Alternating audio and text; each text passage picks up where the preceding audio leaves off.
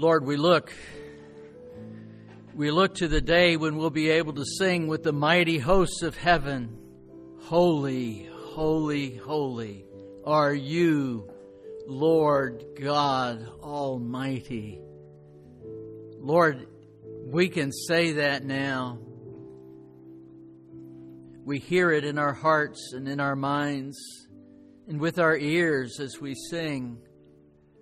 But one day, the sound will be deafening, but not in a painful way, in a way that's glorious, as the universe gives you the honor and the glory and the praise due your name. We look for that day with great anticipation through Christ our Lord. Amen. Please be seated. So 2 years ago, a Space Force, if you're not familiar with that, we started a Space Force about 3 years ago, which is now separate from the Air Force. But like the Air Force, when separated from the Army, those strings are strong for quite a while. But anyway, this commander was removed from his command because he appeared as a guest on a conservative podcast. And he alleged that Marxist ideologies were becoming widespread in the armed forces. In particular, he identified the 1619 Project, which teaches that through slavery, white supremacy was embedded in the bedrock of the nation's laws and cultures, and therefore America is spoiled at the core and cannot be reformed and must be replaced. According to the project, as many of you know, this is nothing mysterious. The beginning of the nation was 1619, not 1776. Lieutenant General Stephen Whiting, Space Operations Command Commander, relieved Lieutenant Colonel Matthew Lohmeyer of command of the 11th Space Wing Squadron in Buckley Air Force Base in Colorado. Some of you perhaps been by there or around there. And it was due to a loss of trust and confidence in his ability to lead. And that decision, he quoted, to quote him, I should say, was based on the public comments that he had made in that podcast. So conservative Representative Matt Getz of Florida tweeted that he would be seeking action against on this with the Armed Services Committee. And, of course, nothing came of that. And now Lieutenant Colonel Lohmeyer was not reinstated and is now enjoying life as a civilian. Goodness, John, what in the world does this have to do with our text for today? What I'm attempting to do is to provide you with a framework of understanding of what it is to operate from within a significant institution with a narrative that differs from that institution. Divergent views. I mean, think for a moment of how difficult it was for Martin Luther to speak out against the church, to try and attempt to reform the church from within. Think of how difficult it was for Frederick Douglass, or even for Abraham Lincoln, for that matter, in terms of understanding and moving forward the abolitionist movement.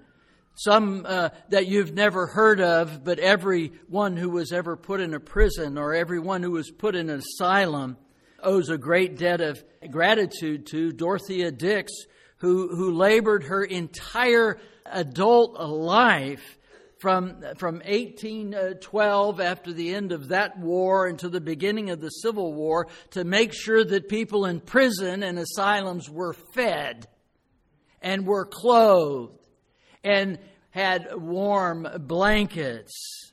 And what she did there actually ran through the entire system, but think of the difficulties that these people had. I mean, today in some places around the world, you know, like the United States, you can get fired, like Lieutenant Colonel Lohmeyer. In other places, you can get killed. And that's no joke. Here you may get heckled, you may get harassed. In other places, you may be executed. It takes courage to speak out. And that speaks to us of Nicodemus.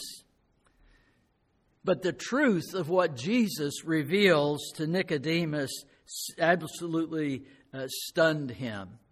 And while I have zero concord with the philosophy of the 1619 Project, by parallel, there is something about their conclusion that rings true. Not about America, but about Nicodemus. His faith could not be reformed. It must be, according to Jesus, replaced. Read with me. It's a long passage. Had I the ability to do this over again, I would have split it up. Okay, there's so much in here. But read with me John 3, verses 1 through 21. Now there was a man of the Pharisees named Nicodemus, a ruler of the Jews. This man came to Jesus by night and said to him, "Rabbi, we know that you are a teacher come from God, for no one can do these signs that you do unless God is with him." Jesus answered him, "Truly, truly, I say to you, unless one is born again, he cannot see the kingdom of God." Nicodemus said to him, "How can a man be born when he's old? Can he enter a second time into his mother's womb and be born?" Jesus answered, "Truly, truly, I say to you, unless one is born of water and the Spirit, he cannot enter into the kingdom of God. That which is born of the flesh is flesh, and that which is born of the Spirit is spirit. Do not marvel that I said to you, you must be born again. The wind blows where it wishes, and you hear its sound, but you do not know where it comes from or where it goes. So it is with everyone who is born of the Spirit." Nicodemus said to him, "How can these things be?" Jesus answered him, "Are you the teacher of Israel, and yet you do not understand these things? Truly, truly, I say to you, we speak of what we know and bear witness to what we have seen, but you do not receive our testimony. If I have told you earthly things and you do not believe, how can you believe if I tell you heavenly things? No one has ascended into heaven except he who descended from heaven, the Son of Man.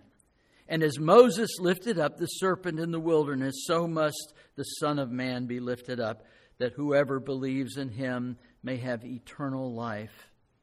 For God so loved the world that he gave his only Son, that whoever believes in him should not perish, but have eternal life. For God did not send his Son into the world to condemn the world, but in order that the world might be saved through him. Whoever believes in him is not condemned, but whoever does not believe is condemned already, because he has not believed in the name of the only Son of God. And this is the judgment. The light has come into the world, and people loved the darkness rather than the light, because their works were evil. For everyone who does wicked things hates the light and does not come to the light, lest his works should be exposed. But whoever does what is true comes to the light, so that it may be clearly seen that his works have been carried out in God. With all this talk of dark and light, our initial temptation as we're introduced to Nicodemus is not to be kind. We think of it as a man sneaking around in the dark, fearful of those around him. And yet when we do this, what we end up doing is taking away his humanity. Nicodemus was a man like any other man. And like Lieutenant Colonel Lohmeyer, he faced a host of challenges that, trust me, we don't know anything about. All we know was that it was difficult and that to speak against the established narrative, even to visit with someone who has a different narrative. Because I'm telling you, ultimately, the truth does not matter to an establishment, excepting, we pray, the church. What matters in an establishment is that you get in line, you stay in line, you're loyal to the leadership, and if you choose to rock the boat, they choose to throw you out of the boat. That's just fundamental understanding of the way things work. So who was this man who had the courage to go against the flow? Who had the nerve to speak to Jesus at all? I mean, Jesus, he wasn't part of the system.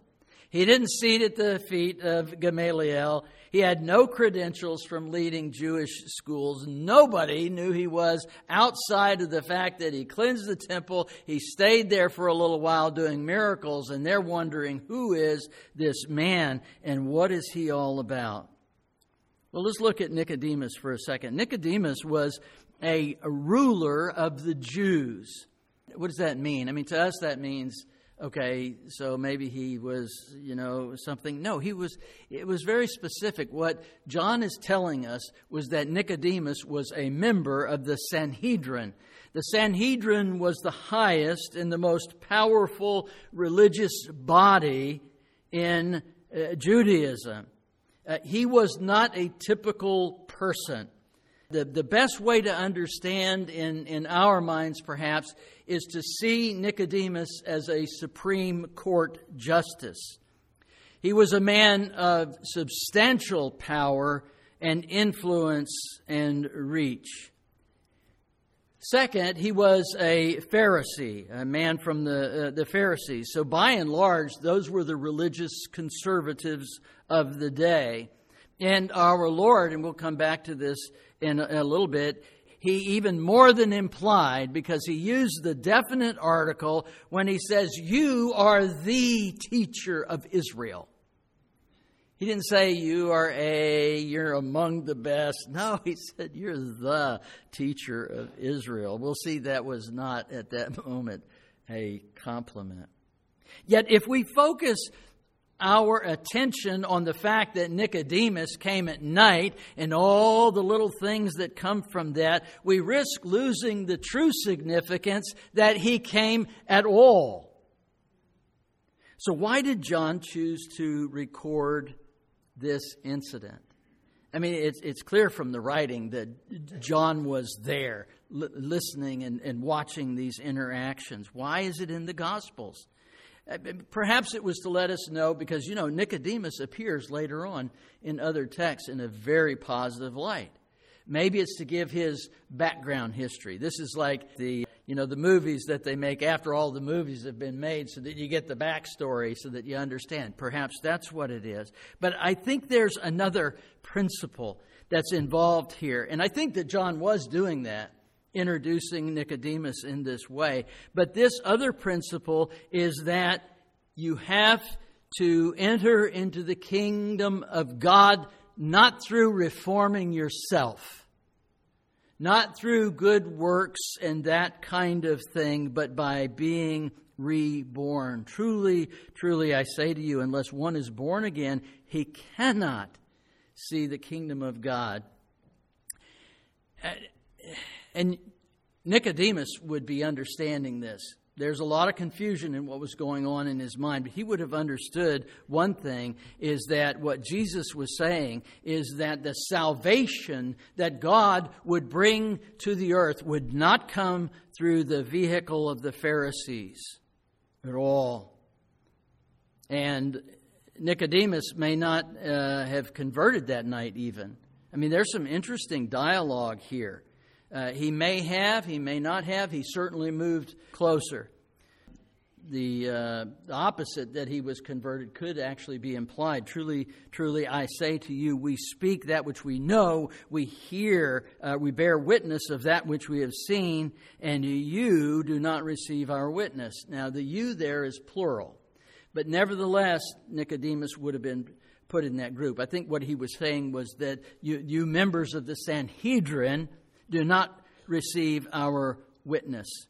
Nicodemus represented those who thought that good works and performance would put them in a right relationship with God.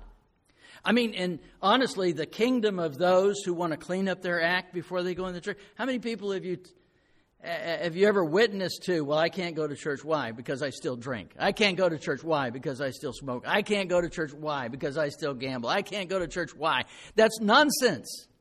That's nonsense. If God was in the cleaning up business, then by cleaning up, we would enter into a right relationship with God. But what Jesus is telling Nicodemus is that's not how it's done. So if you think that you must clean up your act, or if you know someone who thinks that, just share this with them, because Jesus actually has something to say about it. He says, truly, truly, I say to you, unless one is born again, he cannot see the kingdom of God. And so Nicodemus is like baffled. You wouldn't think he would be, but it caught him completely off guard. And he says, how can a man be born when he's old? He can not enter a second time into his mother's womb and be born, can he? Now, I don't know how Nicodemus said this. I don't know if he said it sarcastically. I don't know if he said it ironically. I don't know if he was asking a serious question, and being authentic about it. I don't know. But what is certain about this is that the rebirth is not physical. The rebirth is spiritual. Now, to be sure, there is a material aspect to the kingdom. Jesus Christ will return. When he returns to establish the millennial kingdom, he is going to rule and reign on the earth. And this is foretold in all the prophets. You can't read a minor prophet without seeing this in your face constantly. So there is a material element here, but that's not what Jesus is talking about. But Jesus, he must see something in Nicodemus, because he tries again. He tries to move it another step further. Truly, truly, I say to you, unless one is born of water and the Spirit, he cannot enter into the kingdom of God. Now, what Jesus was doing was an educational technique, a learning technique, which we all use, and Jesus was certainly familiar with that. And that is, you can't learn something new unless you connect it with something that you already know. Everything that we know, everything that we believe, everything that's within us is all connected at some level to each other. And this is where Jesus ends up scolding him a little bit, because Nicodemus should have known what he was talking about. So what was he talking about?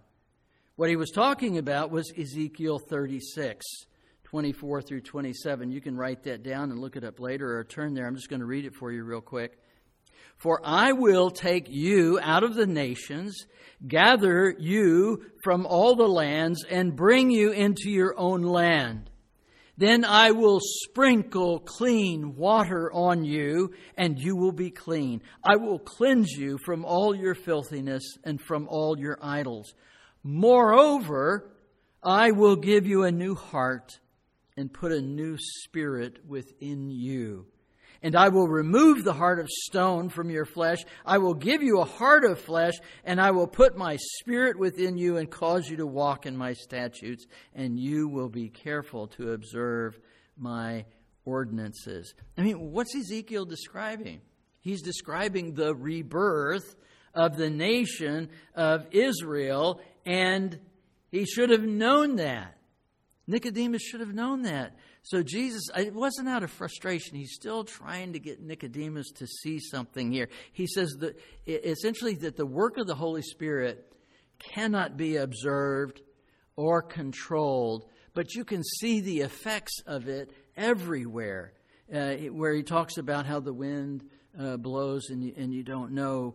And Nicodemus was still reeling, and he says, how can these things be? In verse 9. And that's when the Lord gently rebuked him in verse 10.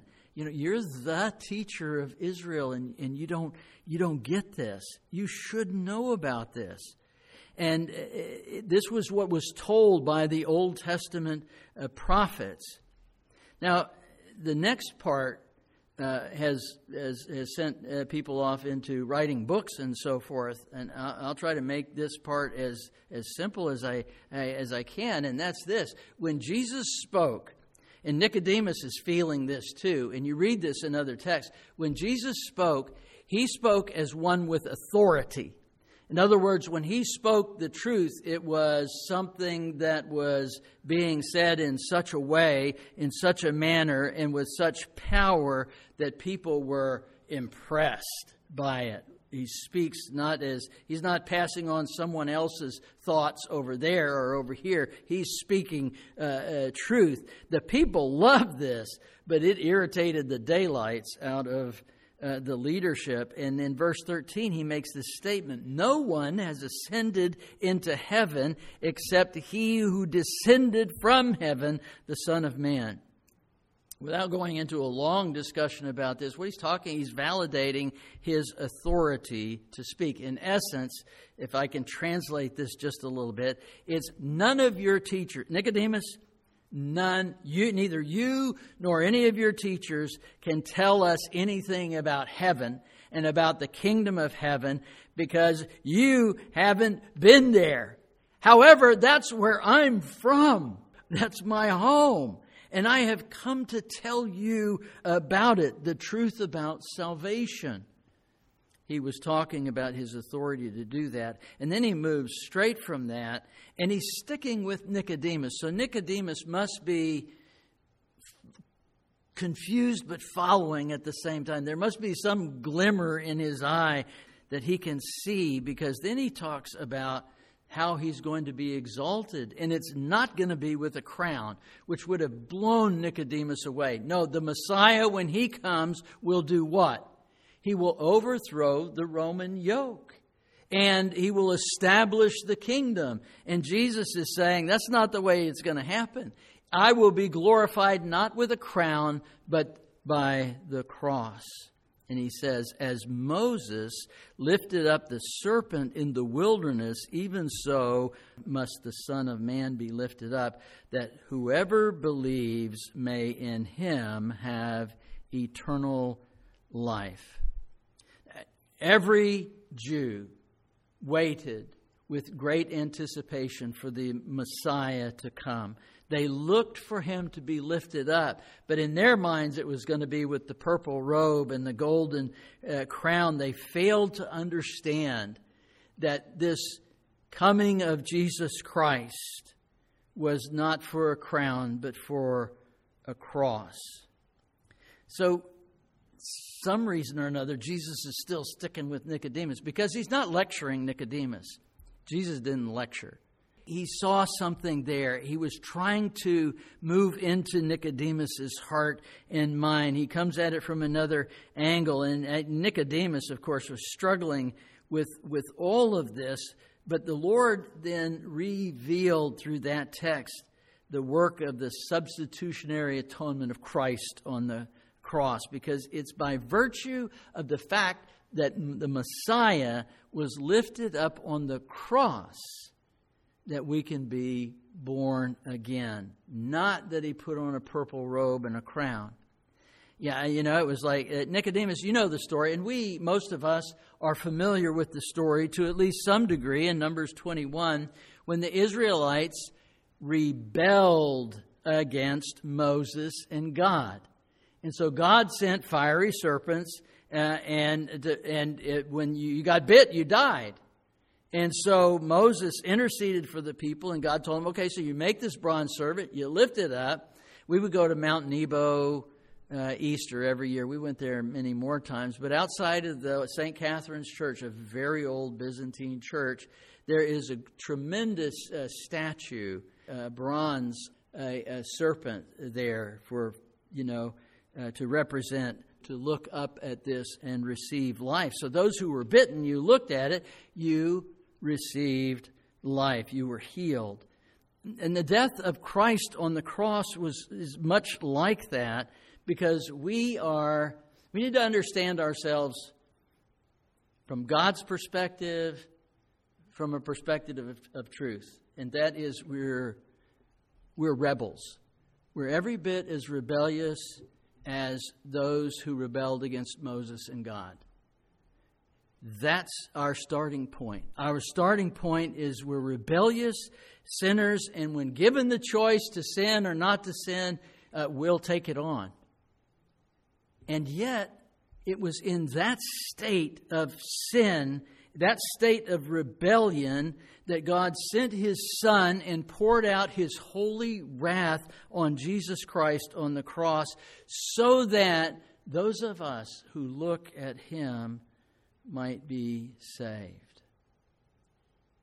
And one could argue at this point that Nicodemus, the teacher of Israel, one would think he said it all. That's it. Nicodemus, you should understand this. What more is there to say? But Jesus doesn't stop there. He doesn't stop with us too. This is a wonderful lesson for us, that as long as we're, I think, dazed and confused, but as long as we're still there in the presence, He's going to do everything that He can to bring us to a place of understanding. And so Jesus doesn't stop. He says not only what the basis of salvation is, that is the death of Christ on the cross, but He goes on to tell us why. And it's here, as a poet might say, that we're exposed to the beating heart of God. For God so loved the world that He gave His only begotten Son, that whoever believes in Him should not perish, but have eternal life. The Son loves us, but that's not what's in view here. What we see here is the love of the Father. The love of the Father for the world. The love of the Father who gave His Son. And the cross is the measure of that love. Now, the bitter pill that Nicodemus had to swallow and the Pharisees had to swallow was their belief. You can imagine, you have to imagine, 2,000 years of Christian history. I say that over and over again because it changes our view from what Nicodemus heard. When Nicodemus said that God so loved the world, that his head exploded. No, God loves the Jews. God loves the nation of Israel. In fact, every Jew, he believed, you can find it in the text, would go to heaven, and maybe a few God-fearers could live next door or at least near. But the nations, they were set for perdition. God so loved the world. God has made provision for salvation because of His love for you and for me, for every nation. Nicodemus, I think, is beginning to understand, because Jesus goes on another step. He gives a corollary to this. It is God's love that brings salvation. Then God's love also gives this idea that the Son came to save, not to condemn. For God did not send the Son into the world to judge the world, but that the world should be saved through Him. Now, I want to be as straightforward and as clear as I can be, and as I ever have been with you. The purpose of God's love for us was salvation, not condemnation. Hell is incidental. Hell is incidental to this plan. It's not primary. Hell is something that happens through unbelief. It's a place of pain and torment that is brought about by unbelief, not in belief in His Son. It only is through rejection. He who believes in Him is not judged, but he who does not believe has been judged already, because he has not believed in the name of the only begotten Son of God. The coming of Christ into the world and His death on the cross did not condemn. You need to hear that. It wasn't the coming of Christ that condemned. What we read in the text is that we were condemned already.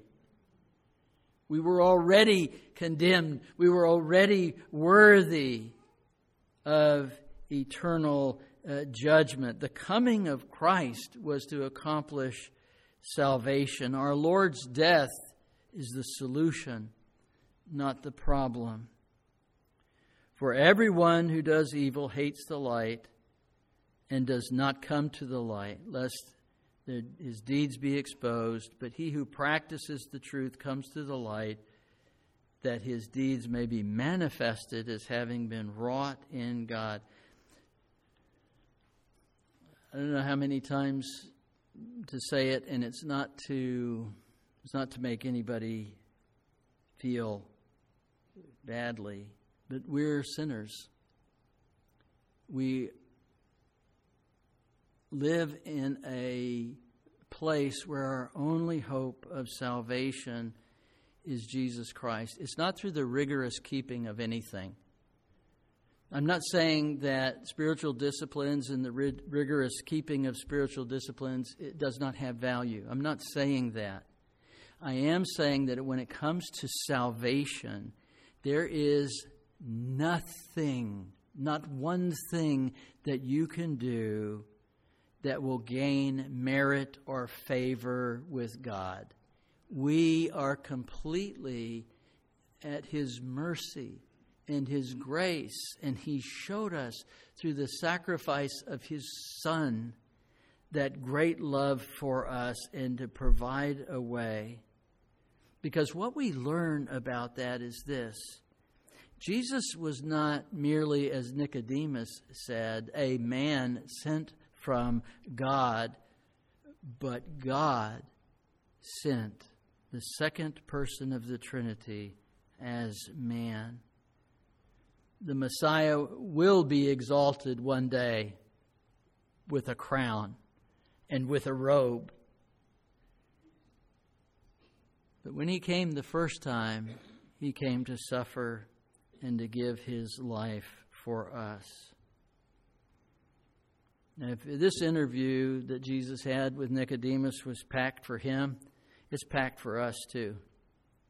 Let us not look towards our works with any degree of them having the power to save. You must be born again. God does not demand, I don't even think He wants reform. His Spirit in you will guide you as to what He wants you to do once you're in His family. It's not your efforts that can save you. It's God's reaching to us through His Son, who died in your place, who took your punishment, and who offers His righteousness in place of our wretchedness. Father, as we look at the text, only really enough time to go through the text, we owe so great a debt that we cannot pay. And that's a debt of gratitude, Lord, not for our sin.